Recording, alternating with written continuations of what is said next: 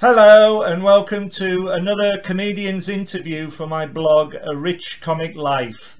My name is Richard Gill and my blog describes my experiences of watching over 800 comedians and counting over the last 46 years. I'm delighted to welcome my guest today, the fantastic Mr. Seann Walsh. Yes! Hello mate! How are you? Are you alright? There's that clap. I recognise that clap. Yes. So you got a distinctive clap. As well as the laugh. It's the loud clap as well. Yeah, it's my trademark, mate. So you're alright then, how are you doing? Yes. Are you alright? I'm doing fine. I'm just writing, trying to use the lockdown to write things and make things, but yeah, so sort of quietly enjoying it really. To be honest, the thing is, I quite like it. If there wasn't this sort of financial aspect of, you know, how do you earn money and lockdown, if there wasn't that, I'd probably be all right with this forever. You and me both, my friend. It's great just doing zero. Right. Exactly. So we're going to talk about your comedy career over the next 45 minutes or hour or so, and let's go right back to the start. I think you are an absolutely brilliant observational comedian, and you're one of my current favourite comics on the circuit. How did you begin? What inspired you to be a comedian? Well, first of all, that's very nice of you to say that. I appreciate that a lot. It's lovely. It's always, it's like, you know, it's what you sort of to do it so that it's quite unbelievable when someone says that you're one of their favourite comedians. I'm always blown away. I'm not sure people realise how much it means to me.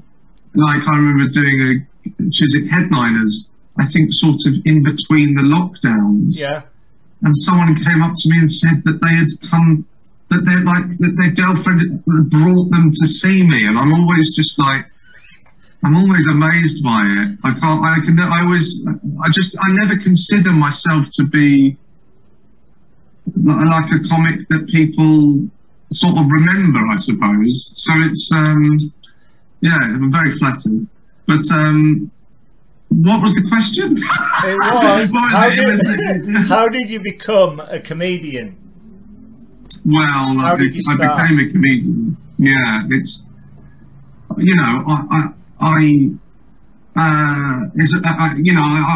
actually said this in my last Edinburgh show, or last tour show, that as far back as I can remember, I've always wanted to be a comedian. It's like that line from Goodfellas. I don't really remember wanting to be anything else. It was certainly some sort of performer, a comic actor or a comedian.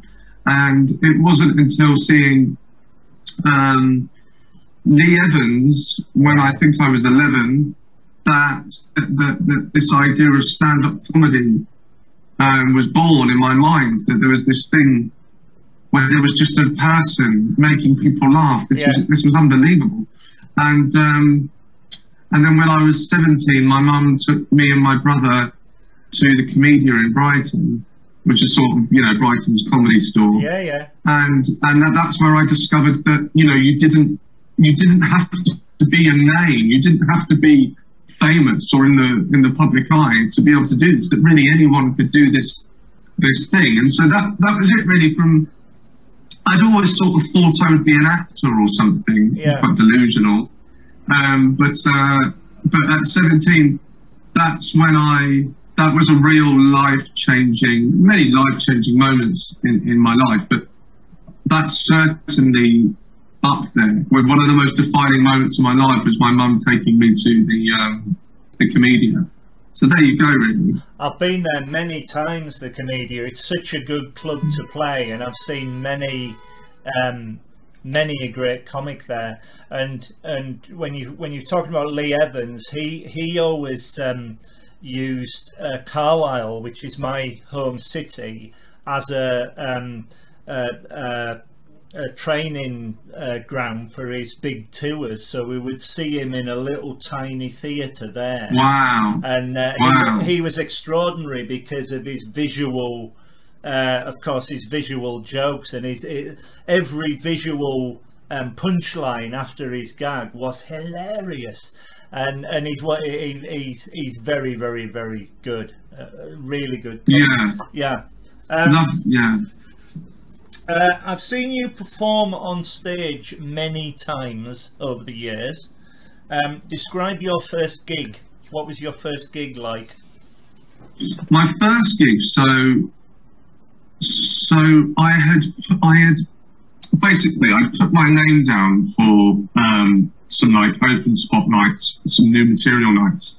And I kept bottling it. I kept not showing up, and then when I eventually sort of did get the confidence to do it, this open mic night at the Comedian was gone, right? Ceased to exist. But there was this comedy course that was now available. Yeah. So I did that course, and it was a 12-week course, the Jill Edwards course, a wonderful woman, who's had such an impact on my life, a positive impact on my life, and at the end of this course, there was a gig at the Comedian. You got to do it. You could sort of, I suppose, if you could be good enough, if you will, to get onto the night. Right. But before that night, me and my friend Jim Holland, who I met on the course, it was him really. He wanted to do one before the gig at the Comedian, so he booked us into a little.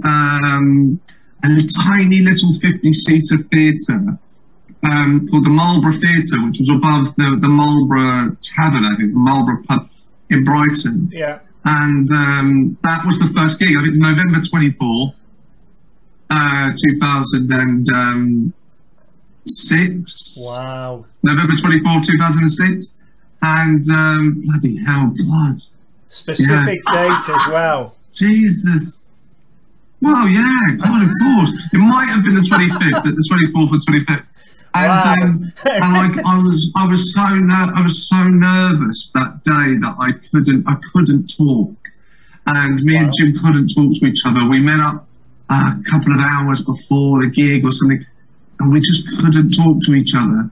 And I'll always remember being in the green room, and we didn't say anything to each other, but we just looked at each other and we hugged each other before we both went on and had a wonderful time. I was very lucky. What was quite amusing about that gig is, which I should remember every time really, is that this was a new act night, a 50-seater new act night. So it wasn't normal really for this to be sold out, despite it only being 50 seats. There's no names, there are no professional comedians on.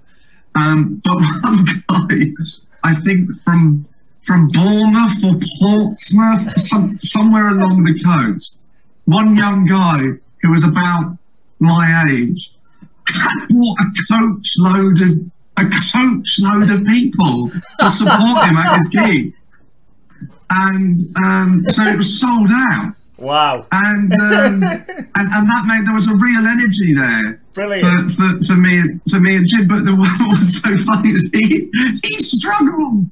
Oh, mate. I know. He had to get that coach home with all those people that had seen him, and he had struggled in front of the poor guy. But that's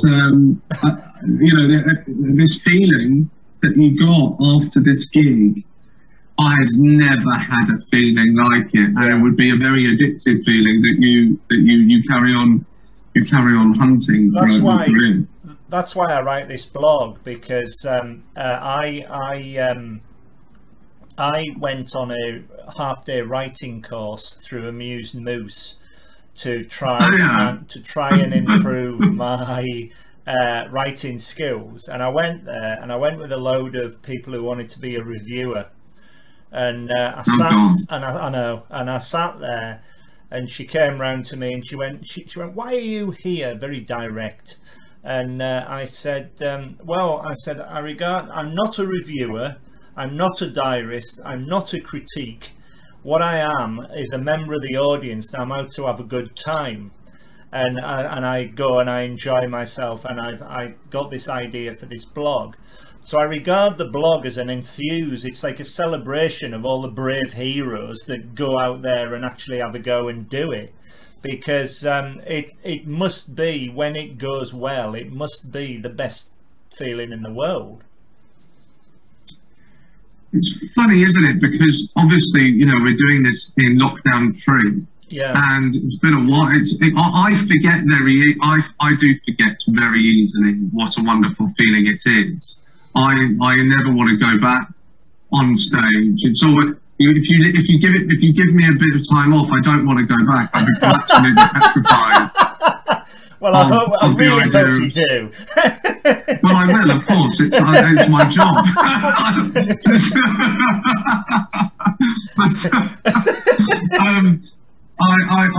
All I think about are the nerves and the anxiety and the panic and all of that comes with it. But you are right, of course, that when I go and I think of a new idea, and I think I'm as a comic, I try to get on stage with the idea fully formed, as opposed to, I remember me and Romesh discussing this.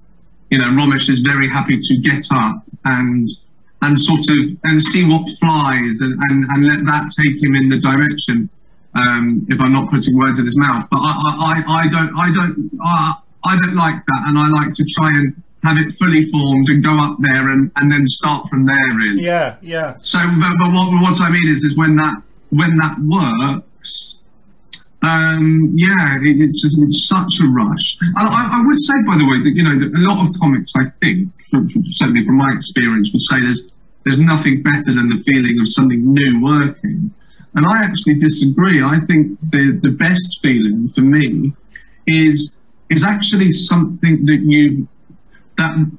you've tried, you haven't got to work, but then you've fixed in maybe 2 and 3, possibly 4 gigs. And then you finally made it work. For me, that's actually the best feeling in stand-up. Not just sort of trying something and it working. Because obviously, most of the stuff I try does work. So you've yes, I like your modesty. It does. I'm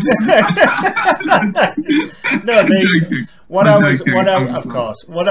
was going to say was, but it is a determination to get it right, because if you've got a good idea and sometimes you may need 2 or 3 goes, the brilliance of getting it right and the reaction from the audience is amazing. I suppose it depends on who you're talking to. Right. I think that I'm instinctively, I would say that's one of my strengths. My instinct for it is one of my strengths. So I find fixing something a lot harder. The sort of maths, if you will, of it. So for me, I think I get more of a satisfaction from the fixing, but simply because I find that harder. So yeah.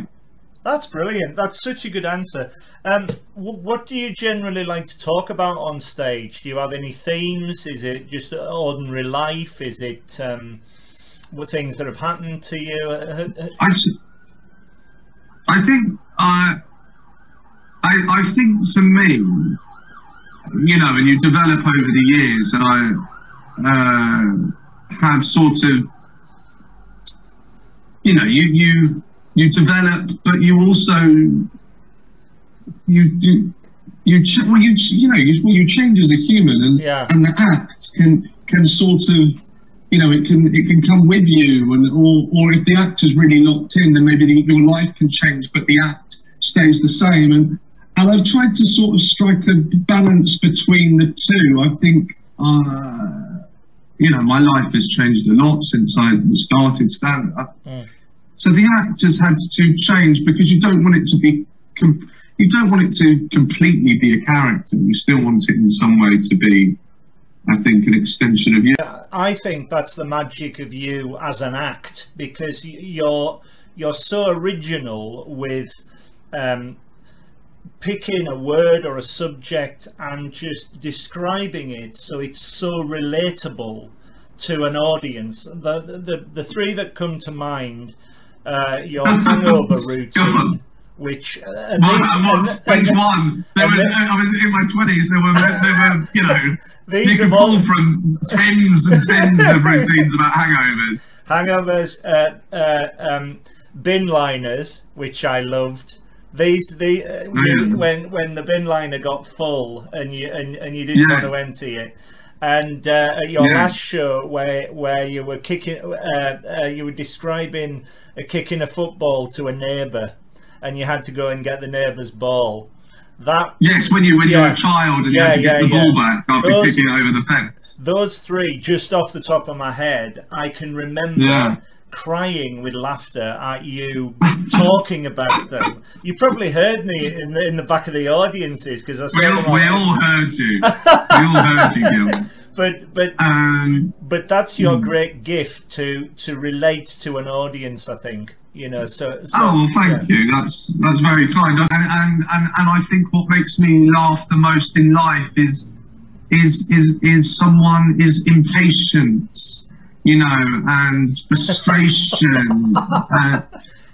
And like all of us. That's, yeah, exactly. And I think when I find myself in that mode, I try and capture that and put that into the routine. So I actually said to Paul McCaffrey a while back on the phone, for whatever reason, I said that I don't know what we were talking about. We're talking about comedy quite a lot, because he's such an enthusiast. It's amazing. Oh, it's brilliant. But I try and the act, you know, my act is me when I'm late and I'm stuck in a queue. That's my act. That's who you know, when you see me on stage, that's who you're watching. You're watching me running late and stuck in a queue. So it's not, you know, of course, it's not completely me, but there is in that act on stage that you watch is that, you know, that guy does exist in me, and he's utterly irrational and unreasonable. But I think that's what I love about it, mate. That's quite funny. That's what I love about it. Can you tell me, what do you think makes a good comedian? Oh, well, I think that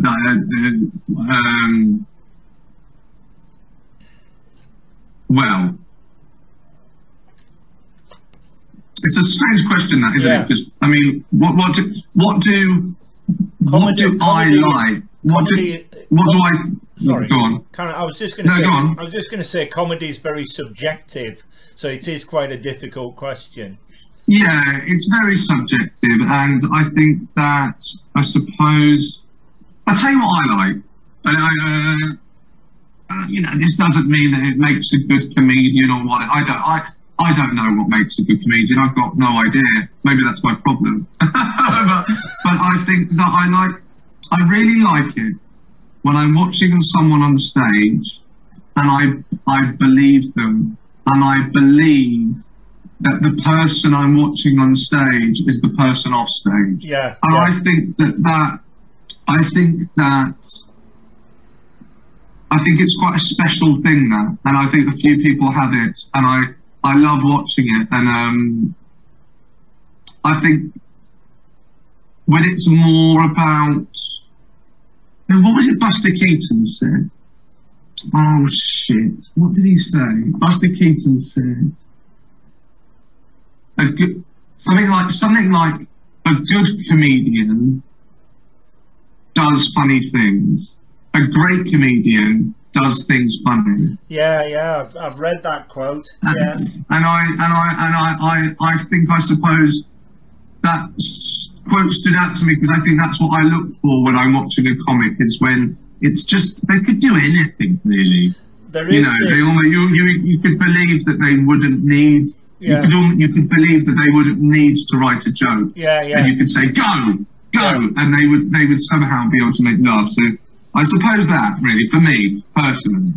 the first act I ever saw as with my family in the 70s were Tommy Cooper and Les Dawson, and wow. And there is this other level. Morecambe and Wise had it. Those two.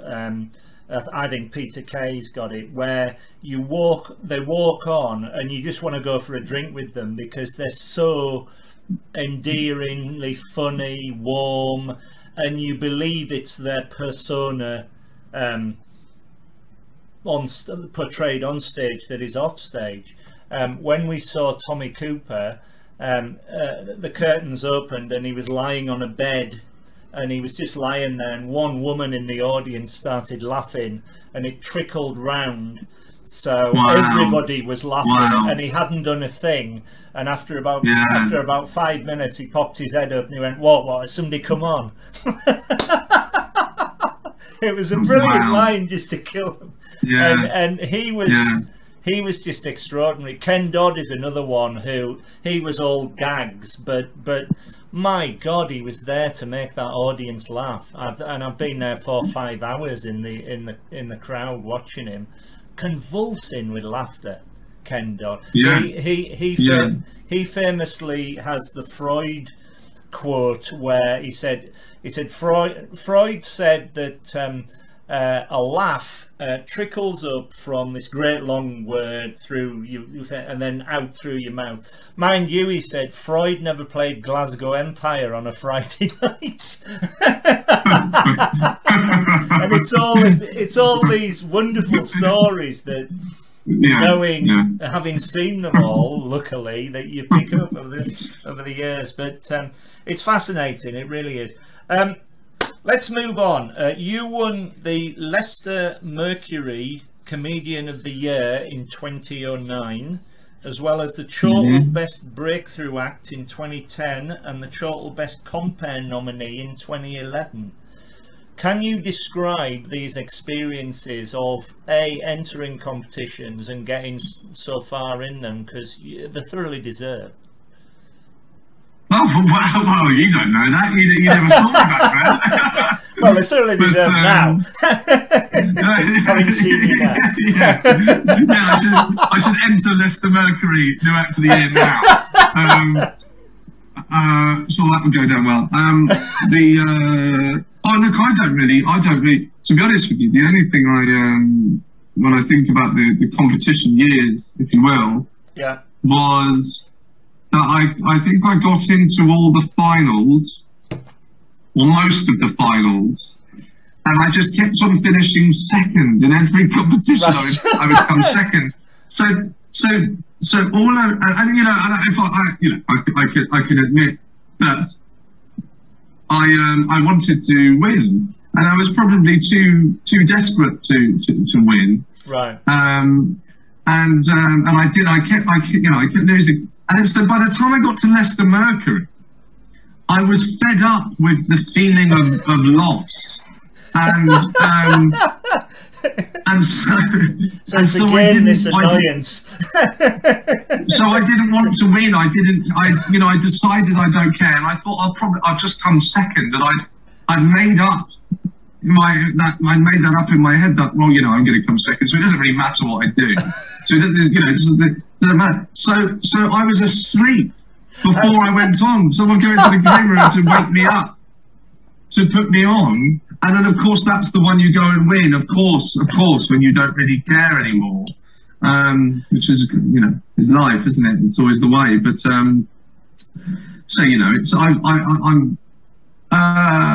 it's weird, those new act awards and stuff. They're good.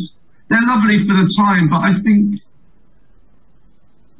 I don't know what I think about those sorts of things. Do you think they get folk recognised? Do you think they're good? Do you think if you hadn't have done them, you'd have got where you are now? It's all very interesting because some of the people I talk to like them and others don't. Yeah, I don't know. I mean, I don't know, because I don't really know. I don't know if I got something out of them, and all of that stuff. I don't really know if I did or not. And you know, they're not nice things. They turn this thing that should be about making people laugh and having a wonderful time, and you know, making a tit of yourself and expressing yourself on stage, and pandemonium, and then it's sort of it's then suddenly put into this competitive market, and suddenly your peers are your enemies, and I don't know. I'm not. I wouldn't say I enjoyed the.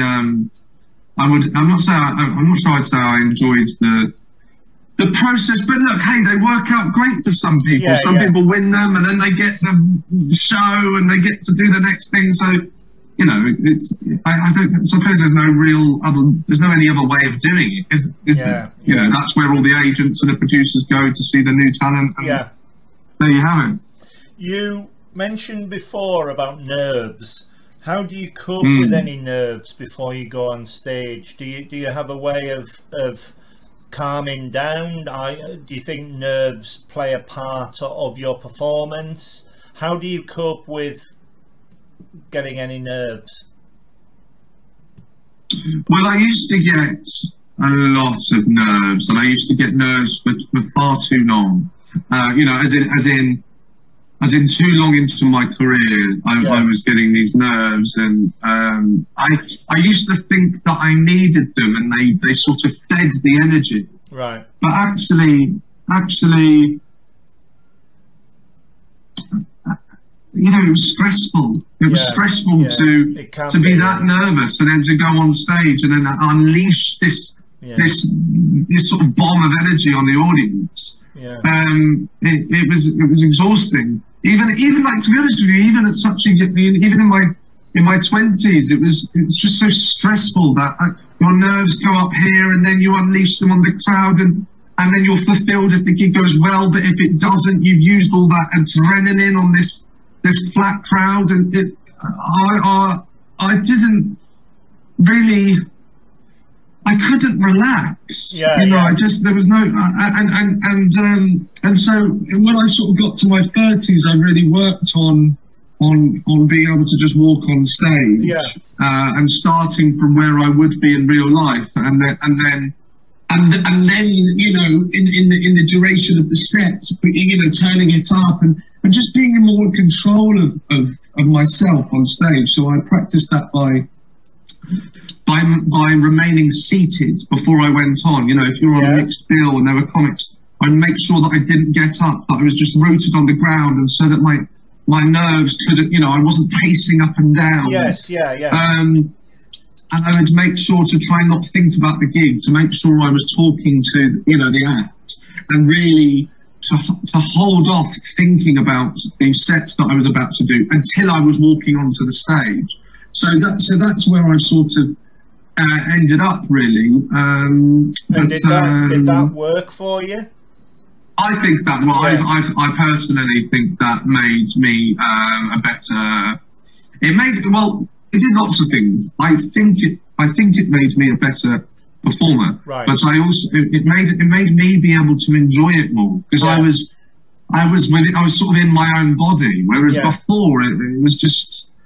It was just, God, I was so angry. And people mistook, I remember people that, I remember even comedians would mistake the sort of energy for confidence. Normally you think that the loudest, you know, it's very loud. I'm very loud, I know that, when I'm on stage. You're not as loud animated. As me. Yes, you're clapping. But people would mistake that for confidence, of which it wasn't. You know, it was actually sort of the opposite, really. So following on from that, do you have a way of remembering your routines? How do you remember all the information? Richard, I've said since I've started. You know, my answer to that has never changed, which is really, it's what I think. So why do I need to remember it? Exactly. Yeah.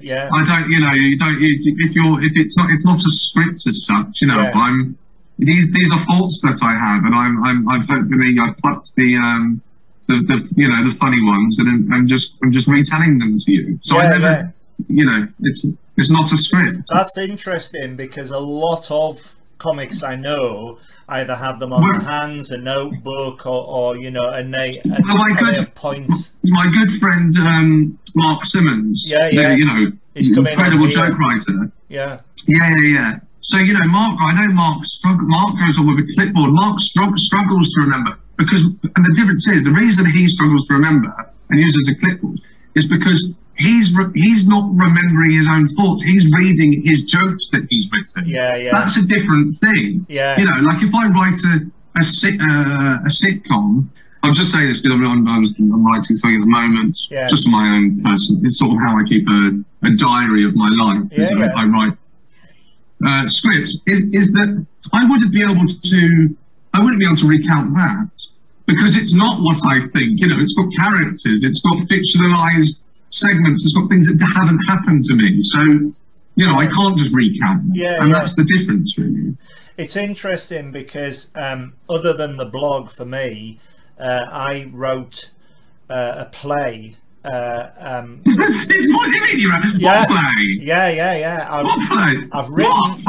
I've written like a 40-minute play which me and my mate put on for Comic Relief in 2007. It's called The Applicant, and it's about a bloke who moves to London from Carlisle, and he comes down to London and he can't get a job. He's got a very successful girlfriend and he can't get a job, so each of the scenes is the first part is in a waiting room, and the second part's the interview. So when my mate come on, he played all the different interviewers. It was better because we could talk and banter. But but in the first bit, when I'm sitting in the waiting room, I've got the audience, and I'm nervous because we're waiting for an interview, and I start chatting to the audience. So I wrote these great long monologues about this character. And of course, the first night we did them, I ran out, and I was like a rabbit in headlights, and I completely forgot the monologue. Oh my god! I would love to have seen that. I wish I could have seen that. So it's fascinating when you say it's just your thoughts, because it is. It's what you're recounting over the last week or few weeks or whatever. But if you're writing something, I always thought with The Applicant, the best joke I wrote was the character was called Norman Oliver Hope, No Hope, and there was his first rejection letter I completely forgot. So I couldn't get his name out.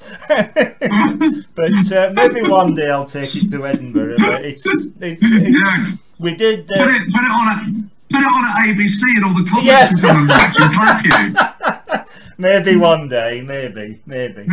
Revive it. I've still got the poster up there for it. Anyway, so let's move on again. And let's move on to Edinburgh. What was your first Edinburgh Fringe like? Oh God. First Edinburgh Fringe. Don't tell me you forgot it all. I did my first Edinburgh. I did the Free Fringe on the Royal Mile with Caroline Maybe. Wow. Who's a friend, who's still a friend. It's weird. Me and Caroline didn't speak for years. Wow. And just because we didn't, I think our lives sort of just went in different directions. Right. But she lives in Shepherd's Bush, and we've been going for walks. Yeah.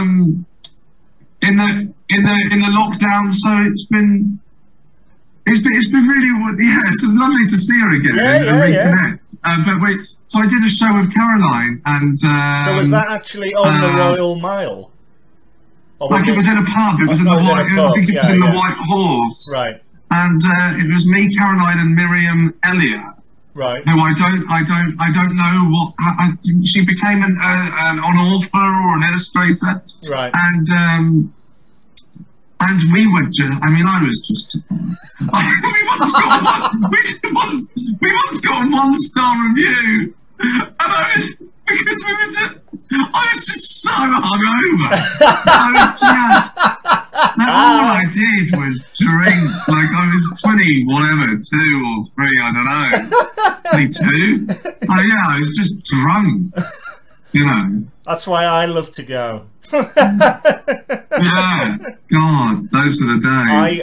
I first went in 2005, and I've been going ever since. And because I live in Carlisle, because I go up to Carlisle quite a bit, it's only an hour away, so I go up there for a week and I take a load of my friends up there and we have the best time.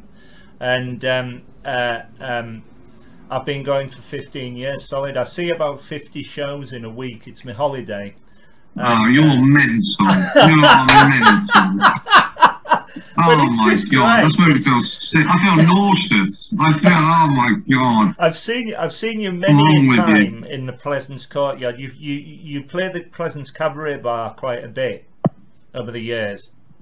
And I've seen I was sad to not be able to get that back for the last show and have to do a different room. I was really gutted about that. But yeah, the Pleasance Cabaret was, I have some of my was it in the? I have some of my fondest memories of stand-up in that room. Was it in the Gilded Balloon? Your last No. It was still the Pleasance, but it was the Pleasance Dome. And it was the Dome. Yeah. Because I've written down. I've seen many of your brilliant solo shows. Yin and Yang in 2011, Seann to Be Wild. That was terrible. That was good. They were all good, mate. Seann to Be Wild in 2012, The Lion King, I love these names, in 2013, Seann Walsh 2014, and After This One I'm Going Home in 2019. So from all those shows, you missed One for the Road. No, that After This One I'm Going Home was 2019. When was One for the Road? 2018. I think it was 2017. Oh, was it? I don't know why I missed. No, that. I'm just sorry. I'm not correcting you. I'm just I'm literally am, but I don't mean to. I'm just remembering myself. And there was another one called, it went 28, and then it went. Well, they were the one. I don't think I saw One for the Road. I don't think I saw One for the Road. That was one I sadly missed. But the point of talking about all this is sorry. Can you tell me how you get your ideas for shows, and how do you go about writing them? Do you have a method, or again is it just all thoughts? Or because again the things that you talk about are so relatable to an audience that it's one of the highlights of me going to the Fringe, I tell you. Oh, thank you. That's so lovely. After all that. Yeah. Still didn't come and see One for the Road, though. So I'm not that much of a fan. We might have seen. Well, look, I don't think I had two shows. The first Edinburgh show I did, which was I would happily punch myself in the face. Yes. And then there was Yin and Yang, which is just ridiculous. Every time I hear the Yin and Yang title, I think of Daniel Kitson finding out that was the title to my show and laughing and saying that is shit. And I was so embarrassed. Oh man! But yeah, well, I love him. You know, he's amazing. He's well, he wasn't joking, but you know, it's Kitson, so you'll allow it.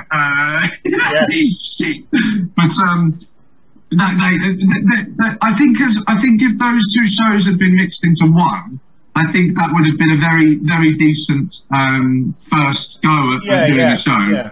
I didn't know what I was doing, mate. For the first one, for I'd happily punch myself in the face.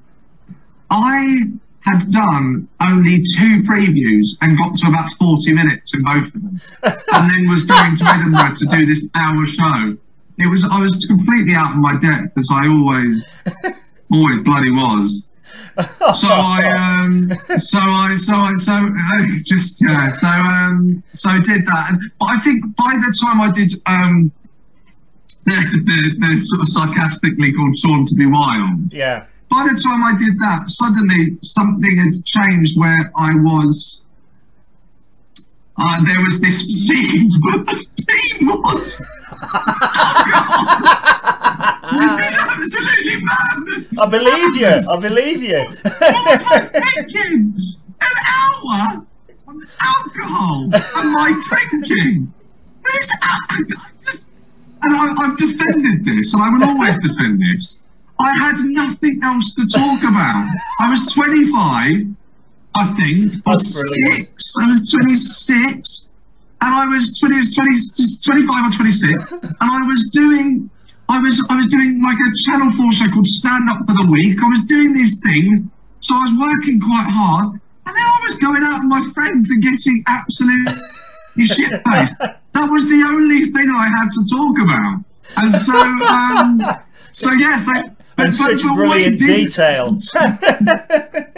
Yes, well, certainly a lot of detail. But what it did sort of strangely teach me is how to, I think it taught me, is how to structure how to almost, not, it wasn't really a telling of a story, but structure a show and have a beginning and an arc and all that stuff. Yeah. And so the next year, I then was nominated for the best show. Yeah. And that was really out of the Seann to be Wild show, the booze, and the Lion King was just a follow up to that. It was the sequel. It was in my mind, yeah. It was the sequel because it was me moving in on my own. And trying to be the character from Seann to be Wild, the guy from Seann to be Wild, and failing. And so that was it got nominated, and that was a very fond memory of mine. And I think there was a couple of nights during that run in Edinburgh of the Lion King that were just suddenly was. It just all clicked, and they were the best shows that they were a couple of the best shows I ever did. They certainly, for me, I couldn't stop laughing all the way through. If I'd have known you then, you'd have heard me in the crowd. Yes. Yes. But believe me, we were there, myself and my friends. We were just raving. I believe you. We were. And it's funny you mention Daniel Kitson, because I first saw him on Phoenix Nights before I saw him live. He was he played a DJ in the club in Phoenix Nights. Yeah. And he looked like me.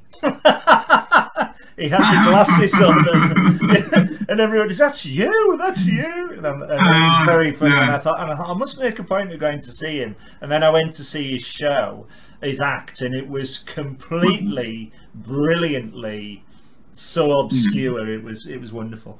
Just incredible. Yeah. We're all living in very strange times. It's a weird time, all this lockdown and everything.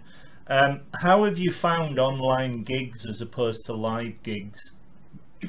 I've not been doing them, mate. No. I did a couple in lockdown 1, and I really loved. You were there, weren't you? On the Always Be Comedy. One of the OBCs. Yeah. I really enjoyed that. I think the familiarity. Wow, what a weird world that James Gillis built, where the comedians feel like they know the crowd. It's amazing, and. But it just, I feed off the,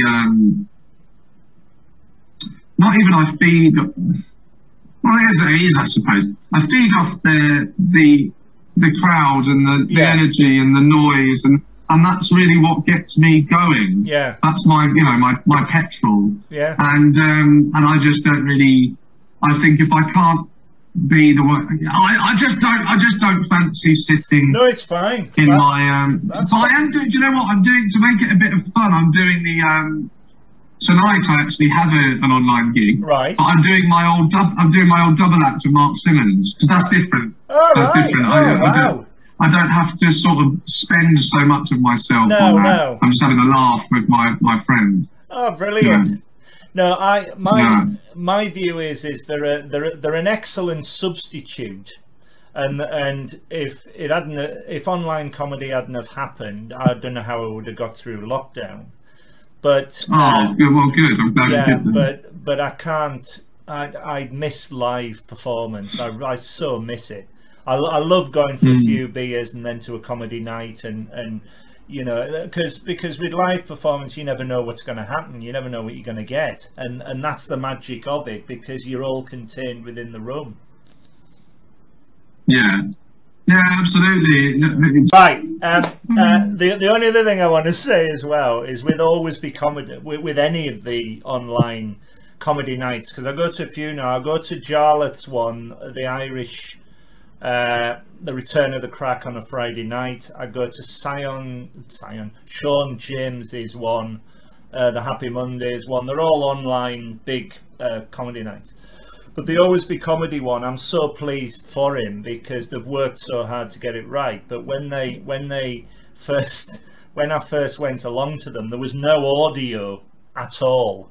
And so I was just sitting here laughing at four walls. I thought I was going to be taken away because nobody could hear me, and neighbours were banging on the windows and all the rest of it. But then when he opened it up, that was a specific. He was sort of the first to do it, to work out how to get sort of front row. So he's done a top job there, and I think when we get closer to the to coming out and doing those garden gigs, I'll probably try and pull a favour and see if I can get on and just like you say, maybe test some stuff before I have to go and stand in a beer garden. Who are your favourite comedians, past and present? Is that too wide a question, or? No, God, you know, Ibsen obviously would be anyone's, and Stuart Lee, and but then, you know, by the same token, you know, Lee Evans, and of course Dylan Moran, and you know, I love Jack D.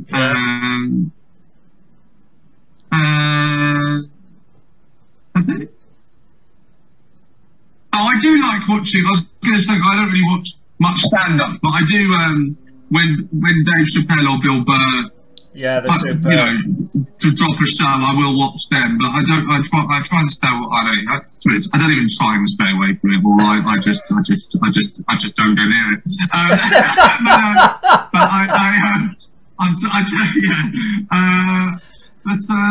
The reason I ask it is I'll tell you what though, I will say this, because sometimes I forget to say this. I remember this after I've done a sort of chat like this, is that when it comes to home viewing, I'll watch my old favourites. Now I watch Jack D, and I don't watch them much, but I'll treat myself maybe once a year. I'll watch each of those. Jeff Green, I love Jeff Green. Oh yeah, he's superb. Absolutely superb. So underrated. He is underrated. Like in this country anyway. But what was I going to say? Is I love watching live comedy, and I love watching when I'm there, and there are people on the bill that I like and get on with. I love watching them, and I do love it. So I sometimes think that I don't really like, I sort of sound as I get the impression sometimes I don't like stand up because I don't watch it at home and I don't really want it in my life. But I love it. I just love the real thing. That's all. I just don't really like watching it on telly, but I really do love it. When I'm I believe you. At the night. I'm just sort of remembering myself though. That's because I often say I try not to watch anything, but I do. I love it. I do Top Secret a lot, which is sort of my club. I see it as my club, and when friends are on and you're on the same bill. I love watching them. It's so I laugh. I end up being a bit like you. I end up laughing more than everyone else. It's amazing. It's very rare I sit in silence. Yes. So, Seann, like me, do you go to a lot of comedy gigs as a member of the audience? The long answer to that is no. Right. So the other question for that is, if you're on a bill of comedians, will you stay and watch the rest of the acts? Yeah, I will. If my friends are on, I love to stay and watch. If there's an act I can name loads, but I mean, I was on a bill. Was it? Actually, before, I think it was before COVID, but you know, it was headliners Chisholm, and Sean Mio was hosting, right? And the bill was, the lineup was Paul Tompkinson, myself, and Tom Stagg. What a bill! I swear to God, it was just incredible. That's fantastic. Watching those two. Thompson's a friend of mine. Yeah, he's brilliant. I think he's an absolutely phenomenal stand-up comedian, and I think that him and Tom Stagg did one of the best sets I've ever seen. Ever seen. It was absolutely incredible. So you know, if there are people, you know, the thing is, I grew up. My comedy sort of education was watching your Tom Staggs and your Paul Tompkinsons live at Comedia. So to me, that I not look up to those guys, but like they're still, I see them and I still worship them. You know, they're to me, you know, that is so good. That is so good. They're the best. Yeah. But no, they go out on the week, you know, people. There are a lot of comics on the circuit that go out, tough rooms, and people don't know who they are, and they go out there and they absolutely crush it. That is phenomenal. When you look at the level of comedy nowadays, where it's not about, you know, it's not about sort of making that room laugh as much as you can, and there are these other sort of aims of performing, fine. But in terms of just purely trying to make people laugh, you know, the circuit is full of just some fantastically talented people, and they absolutely do not get, I think, the credit they deserve. No way. Yeah, I totally agree. You picked two absolute corkers there. Whenever they appear, and they're so very friendly as well. They always, hello Rich, nice to see you again, and you're it's just fantastic, you know, because you forget how many great comedians there are, and that's why this blog exists, I suppose. Just before we go, and I've much enjoyed talking to you, I really have. Is there anything else you'd like to say? Where can people find you on social media? Have you got any online gigs coming up, or any podcasts, or are you writing any books, or writing any books? What are you talking about? I don't know. You tell me. No, there's my podcast with Paul McCaffrey. Yes. It's 15 minutes. It's called What's Upset You Now? Yeah. And we now do it with special guests. So some of the guests that we've already got booked in: Matt Ford, Rob Beckett, Lloyd Griffith, Rachel Fairburn, and hopefully many more to come. Brilliant. Some other special guests, Mark Steele, who's going to do it. So another huge name. So come over and listen to that. It's only 15 minutes. It's very funny. Brilliant. Well, I have listened, and it's fantastic. Yeah. Oh, good. I'm glad you like it. Really, cheers, mate. Really good. Richard, I'm going to be very rude, and I'm going to sort of run off, if you will, on Zoom, because it's QPR against Birmingham, and I really need to catch. I don't blame you. I don't blame you. Lots of love, and lovely to see you, mate. Lovely to see your smile and hear your laugh and your clap. Ta-da. Goodbye. All right, mate. All the best.